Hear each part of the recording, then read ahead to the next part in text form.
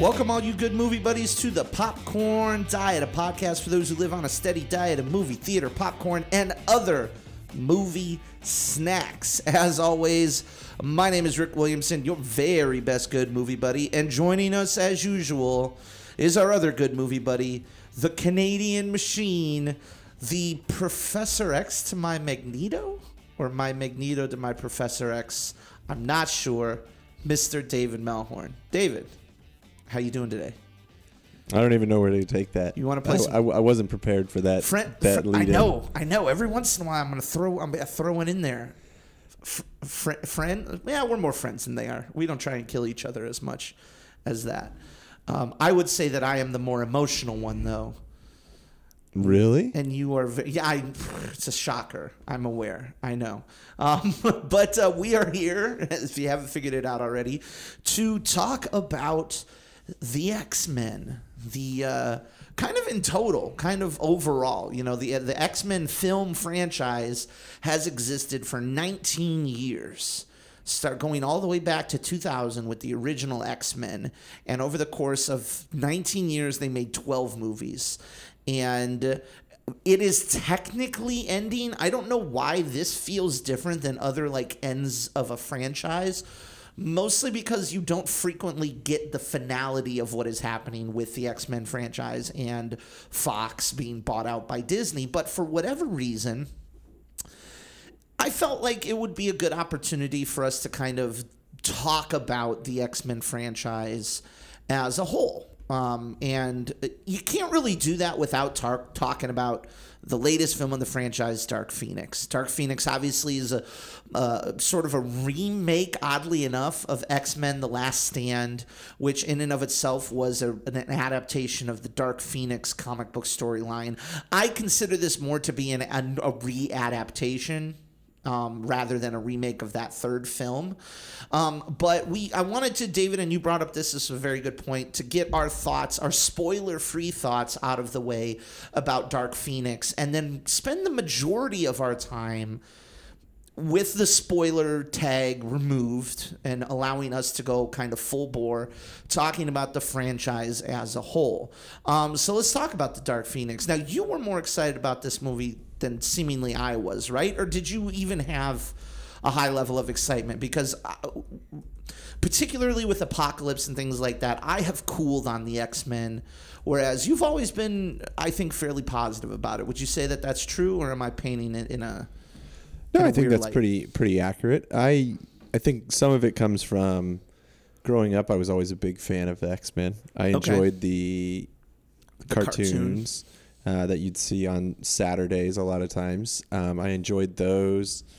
I had a friend growing up who had a bunch of the action figures, so we were big into that. I read some of the comics, so I feel like, especially compared to even if you go into the MCU in general, like this would be one of the comic book groupings or franchises, for lack of a better term, that I paid more attention to than others. So I always enjoyed them. I think they provide a different type of storyline than what you get from your traditional comic books movies and what we've been so accustomed with, the Avengers franchise. Sure. So I always enjoyed them. Yes, there's been some highs and some very low lows in this franchise, but I still really loved all the characters and just the whole concept of the mutants in general. Sure. And so I always was excited for them. It was one of those where it was like, I don't care how bad the last one was, I'm still excited to watch the next one. I think the only area I kind of got burnt out at one point was with Wolverine, because it felt like they were just milking Hugh Jackman for all it was worth. Well, they were. In their defense, they were. And it also took me a little bit. It took probably until First Class for me to really get hyped about X-Men again. Sure. After what they did in Last Stand. But we'll get into that more. Yeah, we'll get into that more for spoilers. I have a love-hate relationship with the X-Men itself. I didn't really watch the cartoons. Oddly enough, I don't remember growing up watching a lot of Saturday morning cartoons. And credit where credit's due, the X-Men are responsible, in my opinion, for the superhero genre as it exists today. Back in 2000, the X-Men were dead. Batman and Robin had died. Franchise-wise, they made Batman and Robin, and it was garbage. Blade was around, kind of doing his thing, but that was more of a horror, vampire, stuff like that. But the X-Men came in, and they gave us the superheroes. And you're 100% correct in that it does give us a different story from kind of what we're used to, particularly in terms of acceptance. And director Bryan Singer, who, for all the shit that he's dealing with right now, turned particularly the first two films into sort of an allegory for homosexuality and being comfortable as who you are in your own skin and things like that. And I think it deserves a lot of credit for that. But the franchise is so inconsistent that I didn't really know what to expect with Dark Phoenix. And the trailers weren't all that exciting, in my opinion. They were kind of oddly cut, the first couple trailers were, and the last trailer did a pretty good job of it. But David, I walked into this movie with very low expectations. I think both of us walked in having read the reviews. Now, as at the time of this recording, it is the lowest opening for box office for an X-Men film by far. It opened nearly twice as or half as much as the lowest, which was the Wolverine, which was Hugh Jackman's Japan set Wolverine, only making about $33 million. We don't have the final numbers yet. And in terrible reviews. I think the worst reviews of the franchise as well. So we came in with really low expectations. This is our opportunity to talk about it spoiler free. And I didn't hate it. I walked out of it being like, okay, with what they were trying to do and what they did with that film, I accept it. Now, I didn't love it, all right? I have a lot of issues that I think the baggage is carried over from the franchise in general. I think this film is guilty of a lot of things, the same inconsistencies that I think have plagued the franchise in general. But, again, for what they were trying to do here, it works. It doesn't necessarily work as the final chapter of the X-Men. It's kind of disappointing in that regard. The fact that we haven't been with this version of some of these characters for too long, I think hurt it a little bit. But I have to say I was surprisingly surprised. I was surprised at how much I didn't hate the film, which doesn't sound like that much of a ringing endorsement. I know. It didn't suck is what you're saying. It didn't suck. It's not great. I always like seeing movies that don't suck. It didn't suck. For me, I have a similar reaction, except like we said, I was looking a lot more. I was looking forward to this movie a lot more than I think you were. I think the good things that I would say, and we're not going to get into spoilers, we're going to keep this brief and just kind of talk about what our thoughts were. But I think the good for me is really, I think there's some fantastic action. That was one of the things that always was so unique about this franchise. I think even more so than our Avengers or DCU from that standpoint was that you had such unique characters and abilities that gave you like really interesting fight sequences, right, or at least the capability for that. And I thought it showcased a number of those in this movie, especially towards I'd say you're probably about 2/3 the movie. Sure. When they're in New York. Mm-hmm. And I think there's a really good scene in that one. I also think, as usual, casting is just so good in this. So good. And we'll talk about that as a franchise as a whole, but even I think that's continued into this film. Mm-hmm. Obviously, we already had Sophie Turner as Jean Grey. Right. We already were introduced to her, but I think the only new large addition that you had in this was, and I'm blanking on her name. Chastain. Jessica Chastain. Jessica Chastain, yep. I thought she did really well in this film. This is a heck of a movie for her to make her superhero movie. I'll tell you that. She's basically doing a Cate Blanchett. Sure. Where it's like, how do you get Cate Blanchett to be in Thor fucking 3? Sure. How do you get Jessica Chastain to be in Dark Phoenix? Yeah.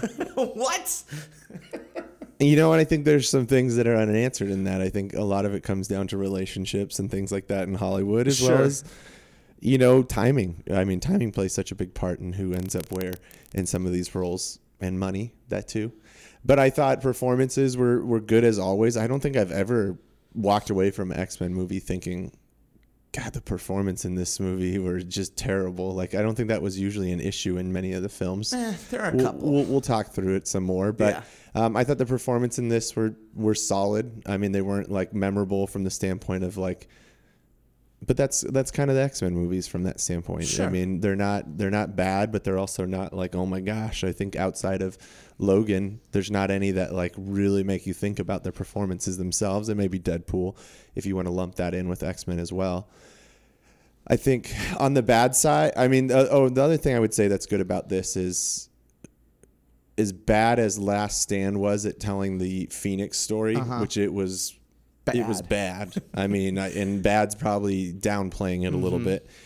I thought this one did a solid job. I mean, especially with the baggage weighing over it when it's like, crap, we're going to end this franchise on another Phoenix story. Like, that's what we're going to do. And for that hanging over its head and everybody absolutely coming in with such like negativity towards this story already, I thought it was fine. Like, I didn't think it was amazing, but I thought they did a good job managing it. I thought they did a good job of balancing, telling the story, taking one of your best assets in this that people are excited to see, which was Sophie Turner coming off of Game of Thrones, and just how she was elevated in that show towards the end of it, and really leaning into that and telling an origin of a character that we know in the comic books from that standpoint, introducing, you know, a weird outside, you know, threat from that standpoint. Because, I mean, so many of these movies have been just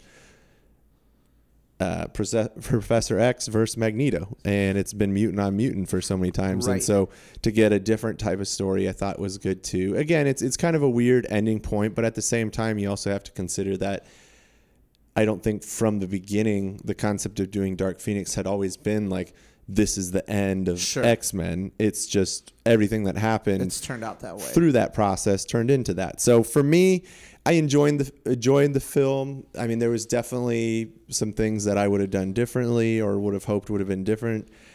To me, as far as ranking it within all the movies, I think it falls somewhere in the middle. I mean, sure, I would agree. I don't think it's the best. I think when you talk about the best, if you're lumping in, I'm going to exclude Deadpool from this, but if you talk about the best, for me, it starts with Logan, and then First Class is probably there, and then X2 and X-Men are pretty close for me on that, and then probably the Wolverine and Days of Future Past are right in there, and this would probably come right about after that. Right about in there. Yeah, I think it's better than Apocalypse. It's better than Last Stand. It's better than Origins Wolverine.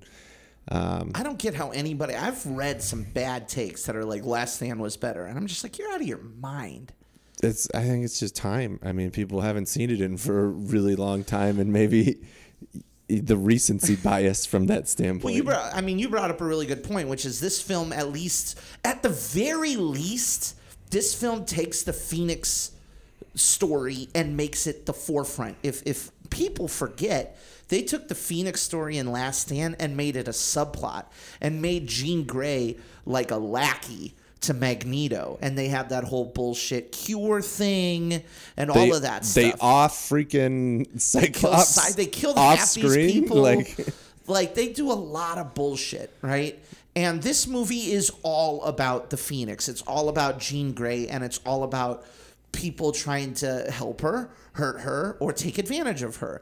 And that's what a Dark Phoenix story should be like. Now, I think it cuts some corners. If you're familiar with the comic book storyline, it makes it a lot smaller, per se, which is what it is. You know, but I think some of that's also a product of the fact that we have to do it in one movie. The Phoenix storyline itself is a really huge storyline. It's a saga. It's a saga of the comics. And so to do it in one film, one 2-hour film, and in essence wrap up a franchise as they knew by the end of wrapping on this that that's what they were doing. Right. To wrap up a franchise and tell the biggest story when you haven't told any of it to date. Like, it's not like there was seeds planted in earlier ones other than the fact that Jean Grey was a character. There was nothing. There was nothing planted to the Phoenix storyline. Right. Like that's why I think that this film succeeds as well as it does, is because we have 12 movies set before it. Because it's asking you a lot. Because remember, Sophie Turner and Ty Sheridan and these characters of the younger mutants were only just introduced to us in Apocalypse. They weren't in Days of Future Past. They weren't in First Class. Beast and Mystique were. But the kids that they were talking about, we've only had one movie with them. Yeah. But the reason that we resonate with them is because we are familiar with the character of Jean Grey. We are relatively familiar with the character of Cyclops. And I think that this movie gets to take advantage of that. Sure. Likewise with McAvoy, Fassbender. I mean, everybody's doing good work here. Some people have argued that they sleepwalk through the role. We haven't even gotten to talk about... We haven't even gotten to talk about Mystique at all. And, she's fine. She's not in the movie a ton, per se. But what she's in. She's fine. Yeah. I can't believe I'm forgetting her name right now. Who? The Mystique, Jennifer Lawrence? Lawrence, thank you. Lawrence. I just was like... I didn't know what you were grasping for. I thought you were looking for a real name. No, if you were going for Raven. Raven Darkholme. Yeah. Oddly enough, I can pull Mystique's fake name easier than I can pull Jennifer Lawrence. And that's without spoilers. Now, I have a lot of deeper thoughts about this movie and the franchise as a whole. I have a lot of nitpicks about this movie that I think ultimately hurt it. But let's give our popcorn ratings for it so we can get into spoilers, not only this, but also the entire X-Men franchise. Before, I didn't do what you did, but before we do the popcorn ratings, I do want to say I feel as if it falls somewhere in the middle as well of the franchise. I think The Last Stand, Origins Wolverine, and Apocalypse are the worst. Those are my least favorite. Those I would argue are actually bad. And then you have that midsection of the first X-Men, the Wolverine, Days of Future Past, and I feel like this fits in with there. And then you have your really high ones like X2 and Logan, and even the Deadpools I think are up there, even though they're kind of not really. But this one falls squarely in the middle. It's fine. If you like the X-Men, you should like this. So let's give our popcorn ratings now. If you've never listened to the Popcorn Diet before, we give our ratings a little bit differently. Instead of thumbs up or stars, we have different levels of popcorn. And David, you'll be happy to hear that we are finally officially instituting our With a Soda half a ranking. But for those of you who had never listened, we have 5 separate popcorn ratings. We have burnt popcorn, which means the movie is garbage. Don't waste your time even if it's free. We have stale popcorn, which is like, if you have to see it, if you have to spend time, if you're desperate, go ahead and watch it, but try not to spend any money on it. We have microwave popcorn, which is your mileage may vary. You might really like this film. You might not like it at all. Just like microwave popcorn, it can be hit or miss.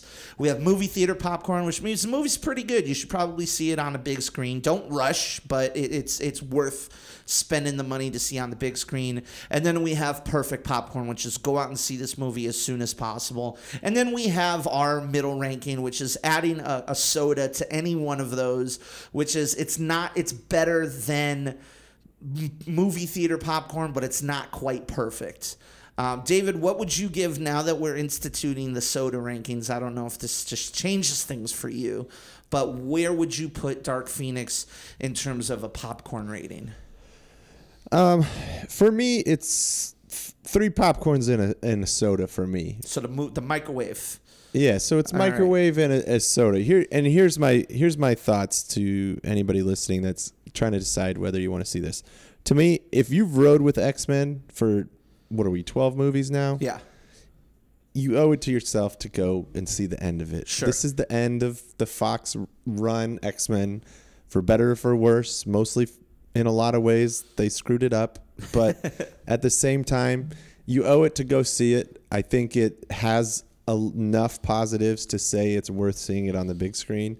And I also think from that standpoint, again, I think if you've been a fan of X-Men and you've rode with it this far, there's a whole lot worse movies that you've already gone through and probably seen in theaters. Right. So you might as well see it out from that standpoint. And I enjoyed myself. I'm glad I saw it in theaters.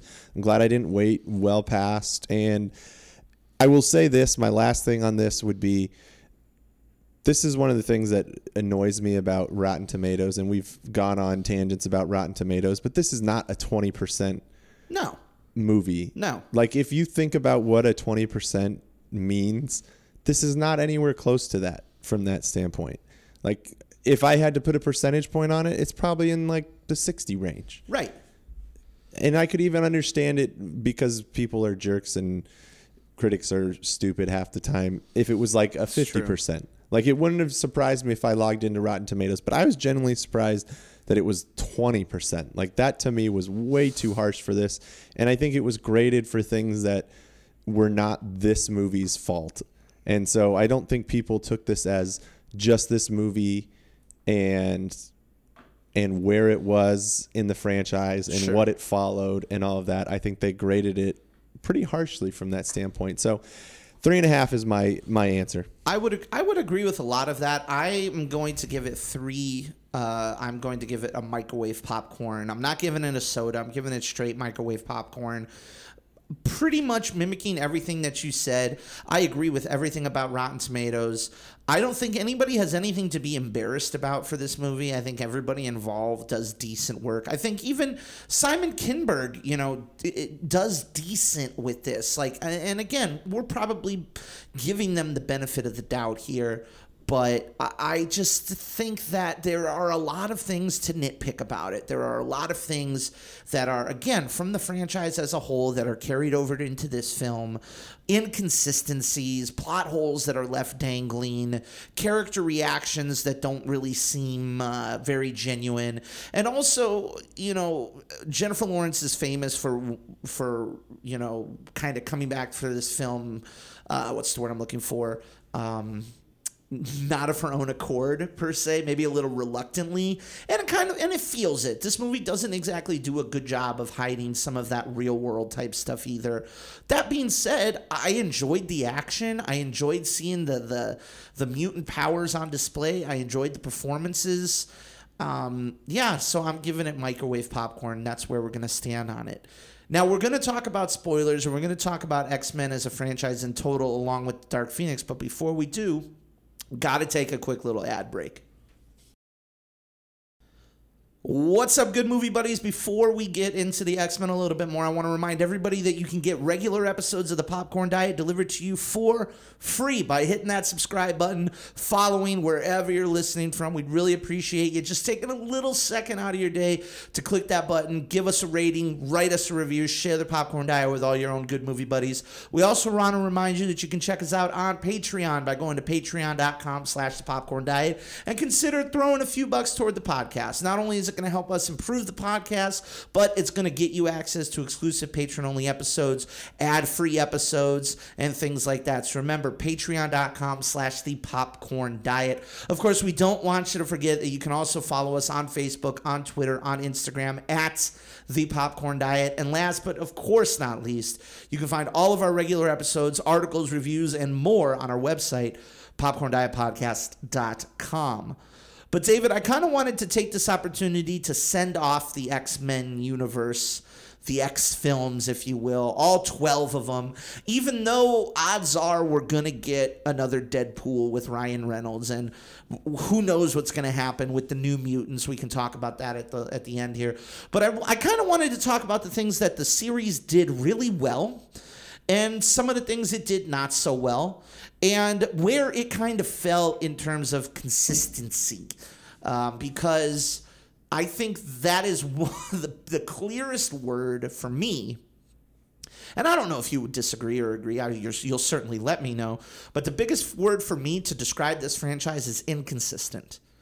More so than, your usual franchises. And I don't even know if that's true, man. And this is a funny thing that I was thinking of. You know, I was talking about this with my folks. I was talking about franchises, the idea of a franchise, right? And the idea of a franchise used to just be, you know, the next adventure of, right? You look at movies like Die Hard. You look at movies like Jaws or movies like the old Batman and Robin movies. You look at the ways that franchise used to exist back in 2000 when the X-Men started. They're not the way franchises exist today. They are not these interconnected stories that are more dependent on seeing the previous versions. Would you agree with me in saying that the X-Men franchise kind of follows the old model of that? Yes and no. I think the X-Men really, whether people will give it credit or not, set the not standard, but they kind of paved the way for what franchises are today. Okay. Especially if you look back when the first X-Men came out, which was what? 2000. 2000. So that's pre-Harry Potter. Mm-hmm. That's Spider-Man. That's pre-Avengers in any way. Mm-hmm. Iron Man. So it's pre all what we think of franchises now. Right. I think it might have even, was that pre Lord of the Rings even? Was the first? Yeah, because Lord of the Rings was after that. It's pre even Lord of the Rings.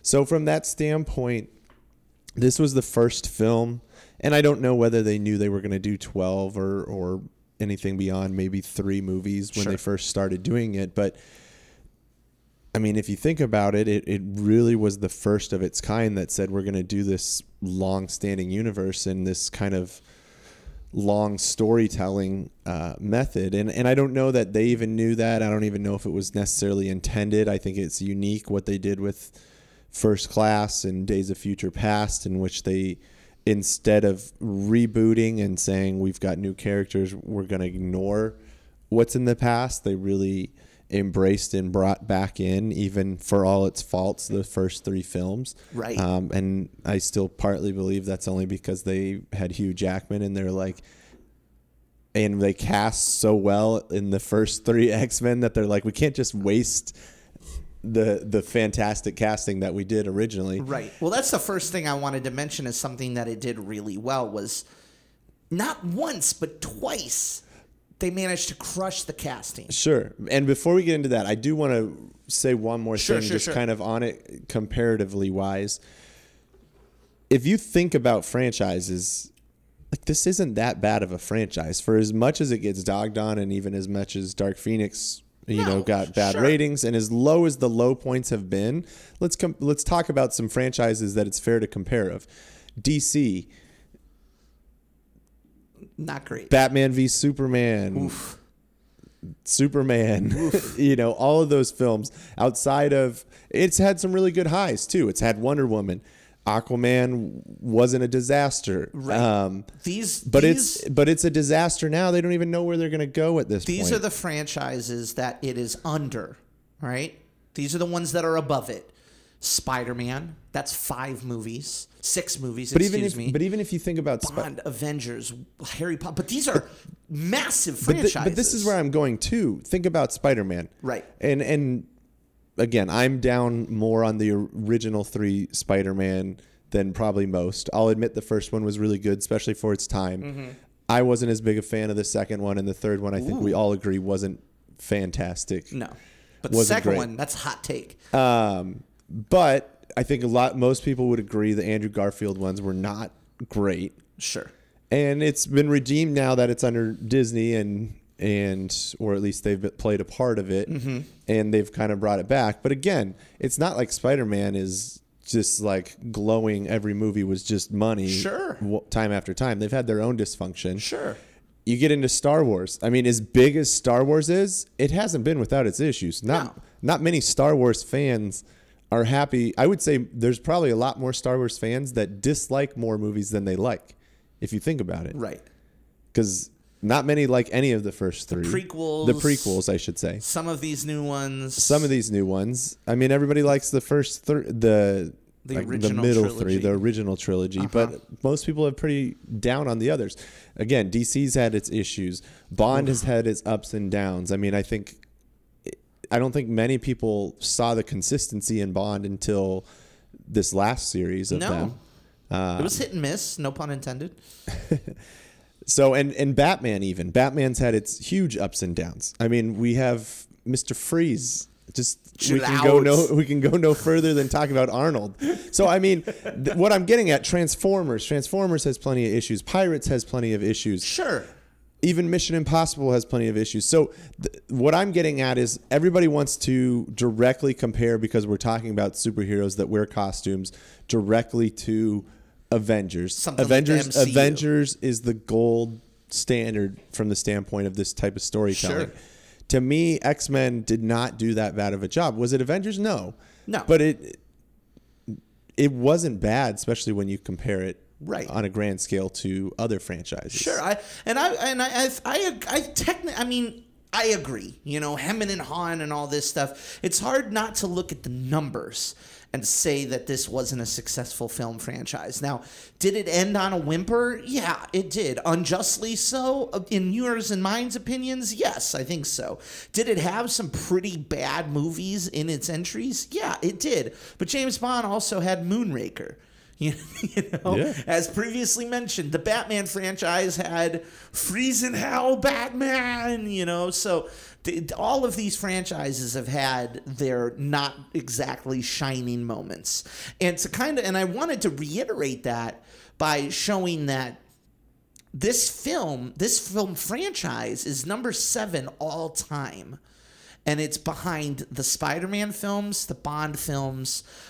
This list counts both Avengers and the MCU, which I think is a little unfair. So I'm just going to consider the MCU, Harry Potter, and Star Wars. And it's only even as poorly as this film is doing, and granted it will temporarily pass it, but it could pass Spider-Man before eventually getting repassed when the next Spider-Man in July comes out. Yeah. So I agree with you in that these films really aren't that bad, but inconsistency gives a certain feeling. Think of any basketball player or any sports player who plays inconsistently, and they are judged for it. If you're not going out there and putting 30 points and 9 rebounds and 11 assists out there consistently every night, there's frustration there. You're labeled as inconsistent, and that's usually looked at as a fault. Just to play devil's advocate, mostly because I agree with everything that you said, and the same is true of this franchise as well. I would argue that some of the other franchises, particularly the Harry Potter and MCU, I think are the 2 franchises of the list that we're looking at here that are almost stone cold, mutually agreed upon, are all pretty good. The funny thing is, though, now Harry Potter, which I would agree with, is starting to show chinks from the standpoint of little cracks in the armor. With the most recent stuff, people aren't as overwhelmed. Not that great, and it's got its own controversy because it went with Johnny Depp. So whatever. He's actually one of my favorite parts of the new franchise, but whatever. So let's talk about some of those inconsistencies and consistencies, the things that they do really well and the things that they don't do really well. And you and I have talked about it. One of the things that this franchise does almost as well as the MCU has done, if not better, is casting. It is hard, almost impossible, to cast a franchise as well as they did here. And they managed to do it twice.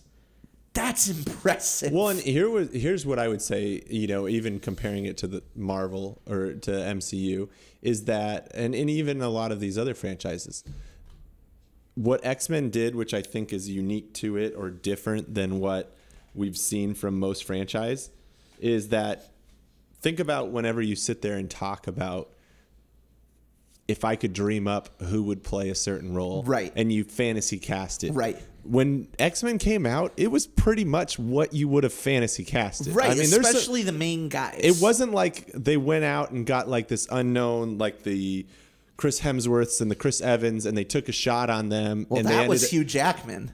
And they ended up delivering. I mean, Hugh Jackman would be the person in that. But you got people like Halle Berry. Sure. You got people like Patrick Stewart. I mean, everybody thought Patrick Stewart was born to play Professor X. The quintessential Professor X. I mean, he already had the look. You get Ian McKellen, one of the premier actors, one of the most well-regarded actors that we've ever seen is as Magneto. Coming back here and doing that kind of thing.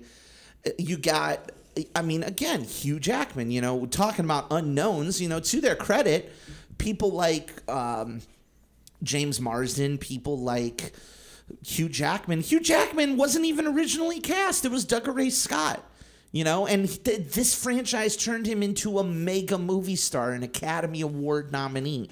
What a discovery, right? And then when they cast this new franchise, what are they doing? Oh, we got a couple of the biggest young talents. We got McAvoy, Fassbender, Jennifer Academy Award nominee winner Jennifer Lawrence, Nicholas Hoult.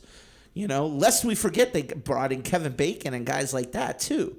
Which is a lot better than the villains of the previous series. Well, and I think to give Fox credit, it never felt like they skimped on casting, from that standpoint. They always seemed to be willing to dig into the pocketbooks to get big names behind their films. Sure. And, there's good and bad of that, though, too, from that standpoint. Sure. Because anytime you cast such big names, you're always going to have a shelf life on those movies. Like, it's going to be hard to convince those actors, those big names like a Halle Berry, to do 19 films. Sure. Or to do 15 films. But they got her to do what, 5?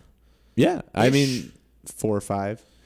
So, I mean, but from that standpoint, that's what I mean. That's one of the downsides of going big on your casting when you tell this long storyline form. The DC universe is paying for that too. And that's why Marvel and even Harry Potter to a lesser degree, I mean, yes, there's some big names in Harry Potter, but most of the people that you built around were unknown people when they started that franchise. Sure, absolutely. And with that casting comes pretty good performances. I think almost universally, these movies are well acted. The Last Stand is not great, and X-Men Origins Wolverine is pretty terrible.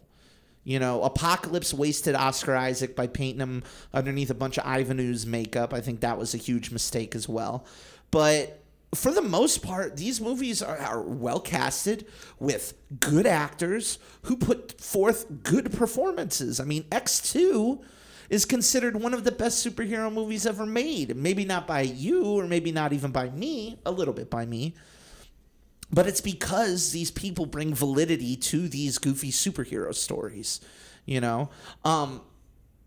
That being said, I think one of the biggest inconsistencies that they fell into the trap of is with the continuity of this franchise, particularly once they did Days of Future Past. Even before that. Now, the first 3 X-Men films, for the most part, fit the continuity. X-Men 1, X2, and The Last Stand, they all kind of fit in with one another. But after The Last Stand, things started getting weird, and it started getting annoying to think about them. Like, for example, I think one of the biggest ones is Professor X dies in The Last Stand. He gets disintegrated, and then at the end of that film, his mind or whatever is put into his quote-unquote brother, right? And then at the end of The Wolverine, Professor X just strolls on in, right? Or rolls on in, excuse me. And him and Magneto are suddenly together again in the airport, and there's an ad for Trask Industries, right? And then after that, boom, we're immediately into this post-apocalyptic future. So how the fuck did we jump from Wolverine leaving Japan in an airport to the entire world is a hellscape being run by these gigantic robots, right? Jumps like that really wind up hurting this franchise. When you look at, especially with Dark Phoenix, First Class was set in what, the 60s? Bay of Pigs invasion, John F. Kennedy. Days of Future Past, the First Class versions were set in the 70s. Apocalypse was set in the 80s, and this movie is set in the 90s. So by that math, McAvoy and Fassbender are to have aged approximately 30 years.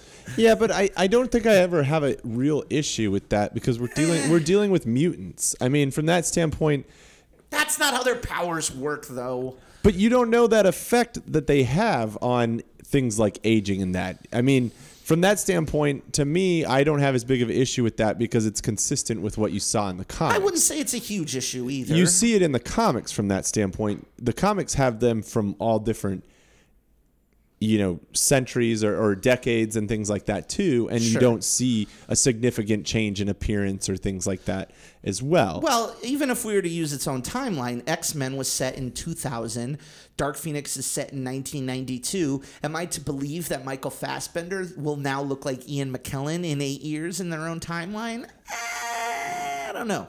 Again, to me, that's where you're getting really nitpicky from that standpoint.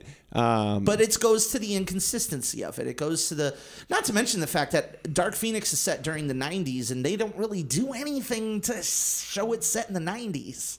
Sure. It's kind of a missed opportunity, in my opinion. But this is all nitpicky shit. Like, I'll agree with that. Yeah, but I think also the things you get with that, I mean, when the majority of your time is spent in places that you're not going to feel the 90s. It's not like they were roaming around pop culture area, things like that in this movie. A lot of these films are spent at the mansion or at the school. Sure.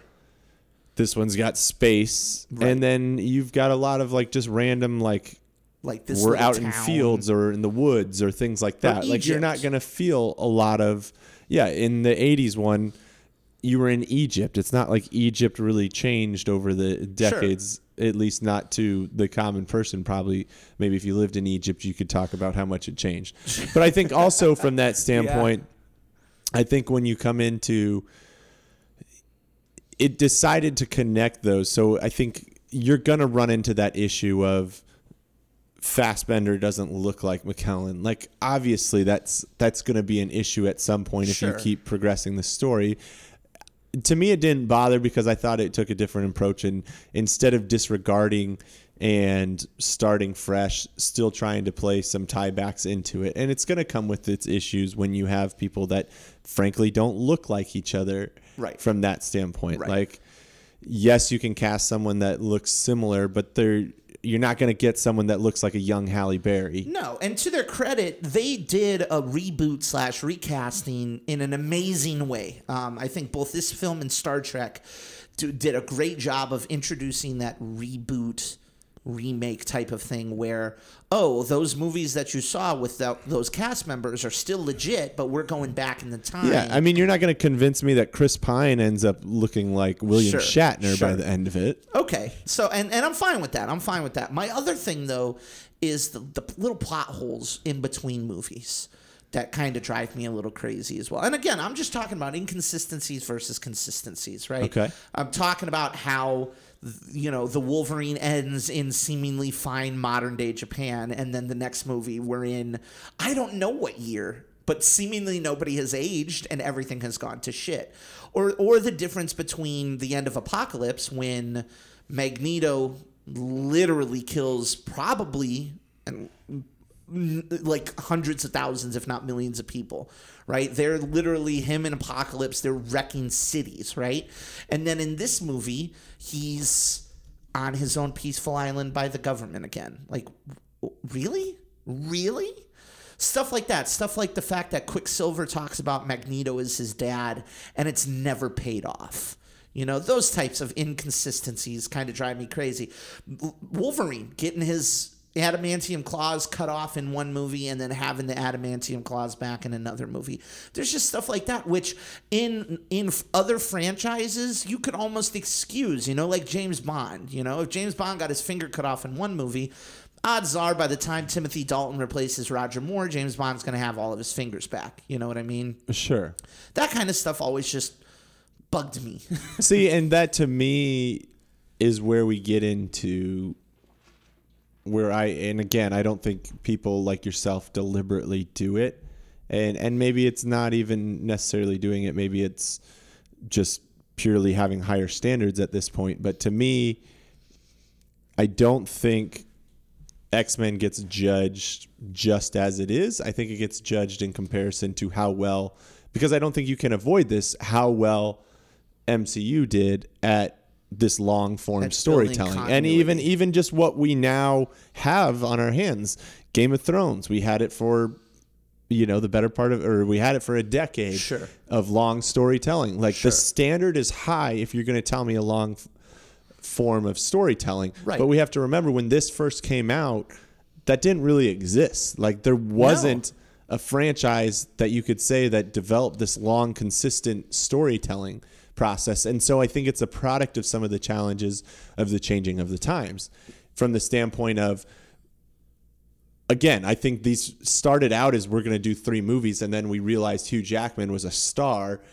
How can we not make more Hugh Jackman movies? Right. And then, I don't know, First Class came out of nowhere. Like I never expected to get First Class, and it was such a huge success, both from quality standpoint and even just this. I mean, it was moderately successful in the box office. I wouldn't say it was like overwhelming, but it did well, and it opened the door to additional movies. Well, it opened the door to Days of Future Past, which was absolutely massive. Yeah. Bigger than any of the movies that had come before it by almost double.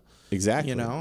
And so I think from that standpoint, that's where I defend X-Men a little bit more, is because I think you have to think about. And I actually like the little offense defense we're doing right now. Yeah, I mean, I think you have to think about the cards that it was dealt and how well it did with that. Again, there's some movies in here that are indefensible. We can agree on that, yes. And I guess, do we want to go on a rant of that right now? Because I don't mind picking on a couple movies. I don't mind picking on. Well, that's the thing is like first off, I just want to go with Last Stand, because of all the movies in this franchise, I have my biggest issue with Last Stand. Right, and even though Origins Wolverine is a big pile of poo too, and completely screws up Deadpool, as we see when we get actual good Deadpool. Still had movies. Liev Schreiber in it, and that opening title sequence is still as they're fighting through the wars. And that's what I want to see that movie. Well, and that's what I think is true about all of these films, except maybe Last Stand, is that you can pick out really great moments and really great visuals and really great action. Like you can pick out good things. There's very little of that in The Last Stand. I mean, I'm the Juggernaut. God. But in general, Last Stand, my biggest issue with it is I feel like Ratner just got the film and decided he was just going to give a giant middle finger to anybody that enjoys X-Men or likes X-Men at all. Like, to me, that movie was not made by anybody that cares about X-Men, likes X-Men, or has any desire to appease its fans in any way. I mean, he put in something from... what was it, YouTube? Where did the Juggernaut bitch thing come from? Came from YouTube. He put something that was more fan service to that than anything actually from the comics. You kill off Professor X and Cyclops. You kill off about 50% of the mutants in general by Jean Grey just like mind killing them. She's a subplot when she's arguably the biggest. Like the Phoenix storyline is arguably the biggest one, or at least one of the most beloved ones from the comic books in general. Sure. And you completely butcher that.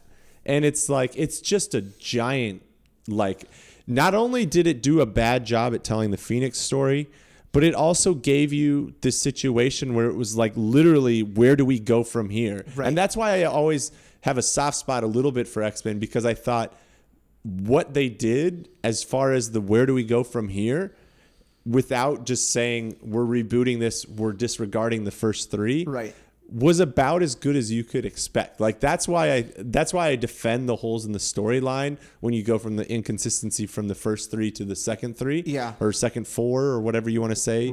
Movies. I'm taking out the Wolverine movies, is because you had such a disaster that just completely wrecked any kind of ability to keep this story going with what frickin' Ratner did to Last Stand. I will give, oddly enough, both Last Stand and Apocalypse had, and maybe and again, I haven't sat and watched all these movies again, but Last Stand and Apocalypse gave us the one thing that I wish we got more of in all of the films, and that is the X-Men standing together in a big battle and fighting together. You want the Avengers Assemble. Avengers Assemble. So, like, as shitty as The Last Stand is, there's that part where they're standing on Alcatraz and they come flying in, and it's Colossus, it's Wolverine, it's Storm, it's Kitty Pryde, it's Iceman, and they're standing in a line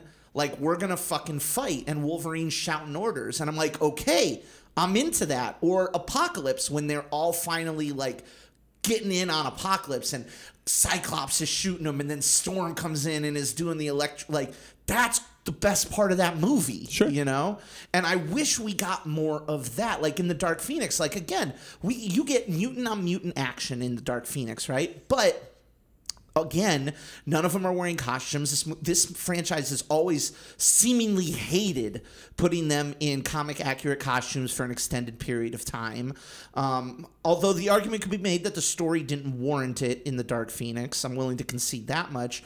But where you have other superhero movies that are fighting in big cities that have these big moments, this one feels very crowded. Like they're coming in from Central Park into this little apartment building. And I don't know, man. Like, on one hand, it makes sense. This is a more intimate story. It should be set in a more intimate setting. On the other hand, we're fighting in New York City. You know, I want to see the line of bad guys. You want to see Avengers. I want to see a group of characters standing together as heroes, fighting a group of characters who are standing together as bad guys. See, and that's where I get, again, a little bit more defensive of X-Men, is because having followed it and enjoyed the comic books and enjoyed the cartoons, I feel like, yes, there was some moments in that, but the difference between like Avengers and even Batman and all of that is that those were heroes that were put on a pedestal, worshipped almost as gods. Sure. in most of their storylines, and did not have many issues from the standpoints of the general public liking them. And the X-Men were always the freaks. They were always the freaks. They were always the rejects. They couldn't walk into town, you know, wearing their bright, shiny costume. And they did, obviously, in the comics, but it's different in the comics. But, like,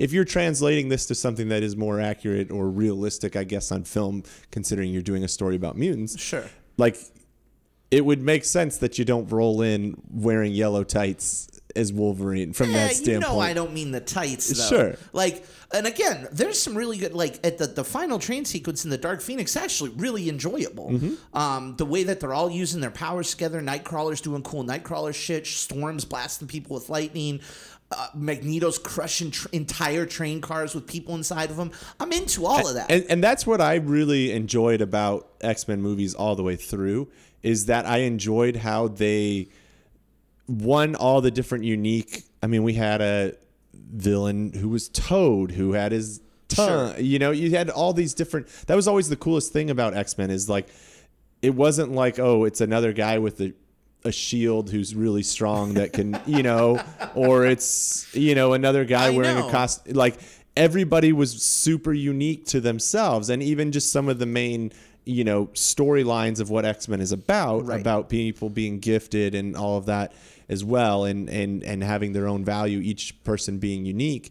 I enjoyed that, and I enjoyed the fights that ensued when you had them working together. Sure. And I think the train sequence from Dark Phoenix was a great example of some of my favorite aspects of the X-Men movies as a whole. It's a legit good action sequence. I'll tell you two things that I wish this franchise did more of, and then we can kind of wrap it up with our final thoughts here. But number one, as much as it was given shit for, at least the first trilogy had costumes. They're the black leather costumes and stuff, but at least they had team costumes. And I wish they would have figured out that people, number one, you can translate these superhero costumes to the big screen without doing yellow spandex. right? We've seen the armor, we've seen the body armor, we've seen how these characters can be translated in a number of different, not just Marvel, but a number of different movies, right? And so I wish they would have given us the moment or the movie where they're finally all in their costumes together. First Class gave us the First Class costumes, and they kind of brought them back for Dark Phoenix, but only for the first little bit, right? I think the biggest thing, and Days of Future Past gave them the black armor again. Apocalypse gave them black armor again, and at the end of Apocalypse, they're standing in the danger room, or I think it's called the danger room. I'm probably screwing that up, but they're all finally wearing something that resembles their comic book costumes, and they're getting ready to fight the Sentinels as like a training exercise. And then they're not in Dark Phoenix. That's the kind of thing that drives me a little, that is like, why not? Especially if you're not going to wear them for that long, you know? And the other thing that I wish, David, and you brought this up with Toad, you reminded me of this, but I am so tired of Magneto always bringing like the 3 shittiest reject mutants as his backup. First movie notwithstanding. First movie's got Sabretooth, Toad, Mystique. Those are heavy hitters, right? Yeah. But this movie, like Last Stand, he's got that one asshole who puts spikes out of his wrists, and he's got that other douchebag who is a little spiky boy, whatever. He gets Juggernaut. He gets the Fire Kid too, Pyro. Pyro was good because Pyro at least had an arc, right? Yeah, Pyro had an arc. Switched teams. But this movie, he's got fucking Dreadlocks guy who was, let's be honest, stupid. And this other chick who's, I don't know, psychic too, I guess. Yeah, I mean, from that standpoint, I mean, she wasn't exciting, but she obviously was super powerful because she held Professor X at bay the majority of the fight from that standpoint. And again, I agree with Dreadlocks being lower on the realm of that, but at the same time, if you're going to continue to introduce new and different ones, I appreciate them stepping outside of like just going to one that we've had. And again, this is where we get into some of the unfortunate situation that movies like Last Stand did, in that you kill off so many of the comic book bad guys that we've had of the past. Right. It's hard to bring them back because people will be, I mean, for whatever reason, people will be dumb about that and be like, oh, you already killed that in another movie. Right. When you're okay with other aspects of it from that standpoint. Right. But so that's where I think they were challenged a little bit. I agree. They could have had better henchmen for him. I do think in the original 3, they were better than what we had. But I do think even First Class had some solid henchmen in there. Was cool. Apocalypse had some good ones. Apocalypse did it right. Apocalypse were like, all right, we got Apocalypse. He's this big bad motherfucker. You had your own team up of bad guys. Archangel, Psylocke, Storm, who became good, Magneto. Like, those are heavy hitters, right? Mm-hmm. I'm into that, you know? And then they bring, that was Apocalypse. That was the last movie you were in. And you're going to replace Archangel and Psylocke with Dreadlock Dude and Psychic Lady? Sure. Like, come on now. We can do better at that. I get you. But you also, I mean, part of this movie was it looked like Magneto was kind of a pacifist yet again. Yeah, I mean, he's seen better times. He's living on some remote island out of like shipping containers. Yeah. So I mean, it's not like he's exactly at the high point of his power. No, of course not. Of course not. I just wouldn't have minded. His good henchmen all died when he was trying to do. He keeps losing the good henchmen. When he was trying to actually world dominate.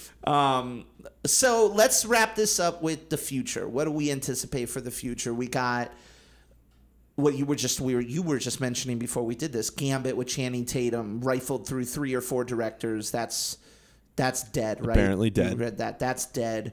You never know. Everything's could potentially come back. But now that Disney owns this, everything is technically up for grabs. But that whatever, if there was a script that was there, if there was a director that was there, even Channing Tatum. Not that they couldn't end up getting Channing Tatum to come back for it, but it's not happening anytime soon. It's not happening anytime soon. The New Mutants. We have the New Mutants released a trailer last year, and then it went through reshoots and went through reshoots again, and now it's seemingly going to come out April. I think you said April 3rd, 2020, or April 4th, one of those two. I have my doubts, although that gives it another, 9 months or 10 months worth of potential reshoots to try and quote unquote fix that movie, whatever needs fixing.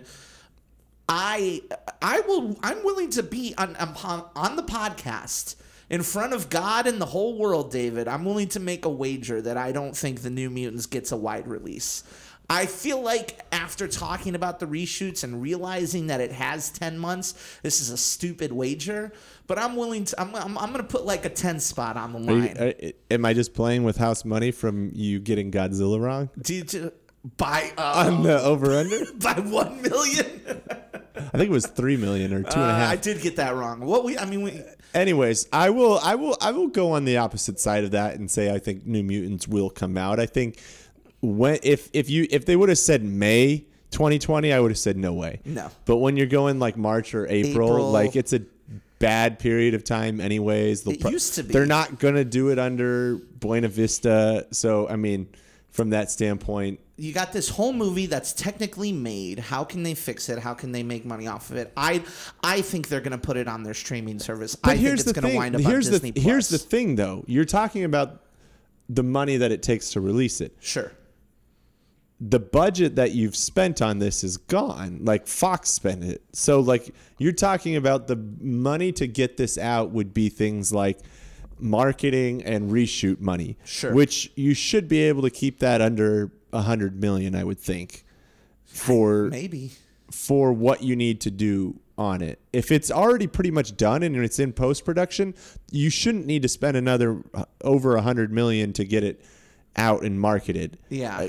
And so you're telling me that Disney won't release something that's got a franchise behind it for $100 million? Like, to me, they've made crazier bets from that standpoint. When it's got a following worldwide like X-Men does, I mean, even as bad as Dark Phoenix is doing, it's going to make, probably a couple $100 million worldwide. Sure. When it's all said and done between the domestic here and the worldwide money. So year delay. To me, I think it still comes out. I don't think you put it on your streaming service because, again, I think the things you move to streaming or the things that, especially for Disney Plus right now, are movies that are going to get people to say, I'm going to sign up for Disney Plus just because I want to watch this film. I don't think anybody's doing that with New Mutants. No, I don't. And again, CinemaCon 2019, Disney announced that it's going to keep its theatrical release date. So this could be just a stupid bet. I'll buy you lunch or something like that. Now we're getting down to lunch. Hey, lunch is usually more expensive than $10. We'll see what happens. How long do you think it is? It's June of 2019 now. How long do you think it is before we see X-Men or Fantastic Four on the big screen again? I'm going to take... people are predicting 5 years. Do you think it's longer than that? Do you think it's shorter than that? I think it's going to take... I think that Marvel... They already got phase 4 slated out. Whatever they're going to do, whatever they're going to call it. They might not call it phase 4, but they have it planned out. They just haven't announced it yet. They're gonna, right? Now, those things can always change. Phase 3 changed when Sony gave them permission to use Spider-Man, right? So it's reasonable to think that phase 4 could conceivably change now that they have access to the entire X-Men community, Deadpool, and Fantastic Four. But the smart money is on waiting 5 years. That would put us at about 2024. What do you think? Do you think we're going to get it before, after? So here would be where, if I had to make a guess, if I had to bet money, where I think Disney will go with X-Men over the next 6 years. Sure. You are not going to, in my opinion, you're not going to get a Fantastic Four movie in the next 6 years. You're not going to get a Professor X, maybe a Wolverine, but I don't even think a Wolverine movie you're not going to get the traditional stories that we've gotten already multiple times in the last 2 decades. Sure. I think you're going to see them take an approach more in line with what they did on the MCU, which is pick out a character that has a really great story that connects into Professor X or connects into Wolverine or connects into Fantastic Four. And it's probably harder with Fantastic Four than it is with the X-Men, because you could easily take, like, I'm just picking something out of my head that hasn't been really told thus far. I know he made an appearance in one of the films, but like a Cable. Right. You know, he's got a really interesting story. He's a time traveler. Mm-hmm. Like, you could go in on that or and tell, Bishop or Bishop. Yeah. You know, you could go into, that's what I meant, Bishop, not right. Cable. Cable we had in Deadpool. We got Josh Brolin. Yeah, but you could tell a Bishop story and lean into that and bridge the gap into some other things from that standpoint. Even like for lesser example, what they've done with Deadpool, like. Sure. Deadpool's in that X-Men universe, but not your traditional story that we've gotten over and over. And it leaves the door open for crossovers and introducing characters without fully committing to, you know, all these characters. So I think you'll see them take more of an approach in that, trying to tell stories that haven't been told a bunch, trying to stay away from the Professor X Magneto story right out the gate. Sure. I think they could make a Gambit movie. I'm looking at the list. I absolutely could see a Gambit movie coming out. You think about the characters that really didn't get a lot of their own stuff, you know. But that's the great part about X-Men is all of these characters have really unique storylines that brought them to the X-Men. And you know, it's not just Wolverine. Wolverine obviously gets the most hype, but every one of them's got like their own background story that's been developed to some degree in the comics that you have source material for. And again, I think one of the things that Disney and Feige and Marvel has done a good job of is not telling the comic book story, but picking and choosing enough from the comics. Excellent point. To serve the comic book fans, but at the same time not get into that debate of like, that's not how that story was, or like that's not accurate. I was like just you thinking, tiptoed that balance with them in that. I was just thinking about how so many people wanted Tony Stark and Iron Man to do the demon in a bottle storyline where he becomes this alcoholic and that's just not what their plans were. That's just, it was way too dark for what they were doing, and so they took aspects of that, his PTSD and stuff like that, and they turned it into their own thing. And I think you're absolutely right. I think ultimately it's what they're going to do. But I would. Am I out of line in saying that I'm excited? I'm willing to wait the 6-7 years, whatever. What about you? I just don't think from a dollars and cents standpoint, it makes sense for Disney to sit on it for 6 years. I think, would it make sense from a planning standpoint and being excited about what the end product would be if they were that patient? Absolutely. But you don't buy something for as much money as what they bought it, and then we get nothing for 6 years. Sure. Like, stuff is going to come out, and again, that's why I think my odds on favorite is they're digging through past scripts, past ideas that were maybe sent Fox's way that they were too stupid to go and pursue. Or maybe even just didn't fit with the strategy that Fox was taking. I think they're digging through those. I think they've been digging through those. And I think you'll see something in the next. I would put a guess that you're going to see something tied outside of New Mutants. You're going to see something tied to what was Fox property within 3 years. Ooh, okay. I like it. 3 to 4 years. I'll say 3 to 4 years. I'm excited. I'll be there regardless of how long we have to wait or how long it takes. But as far as the Fox regime of X-Men films go, 19 years, 12 movies. It's been a good run. I'm excited to see where they take these characters moving forward.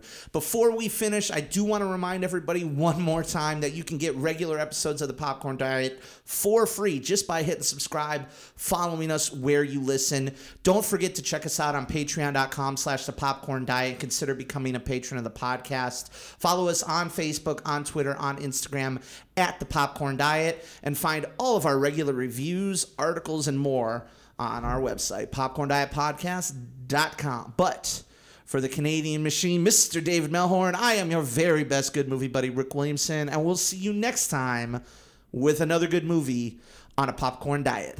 Adios.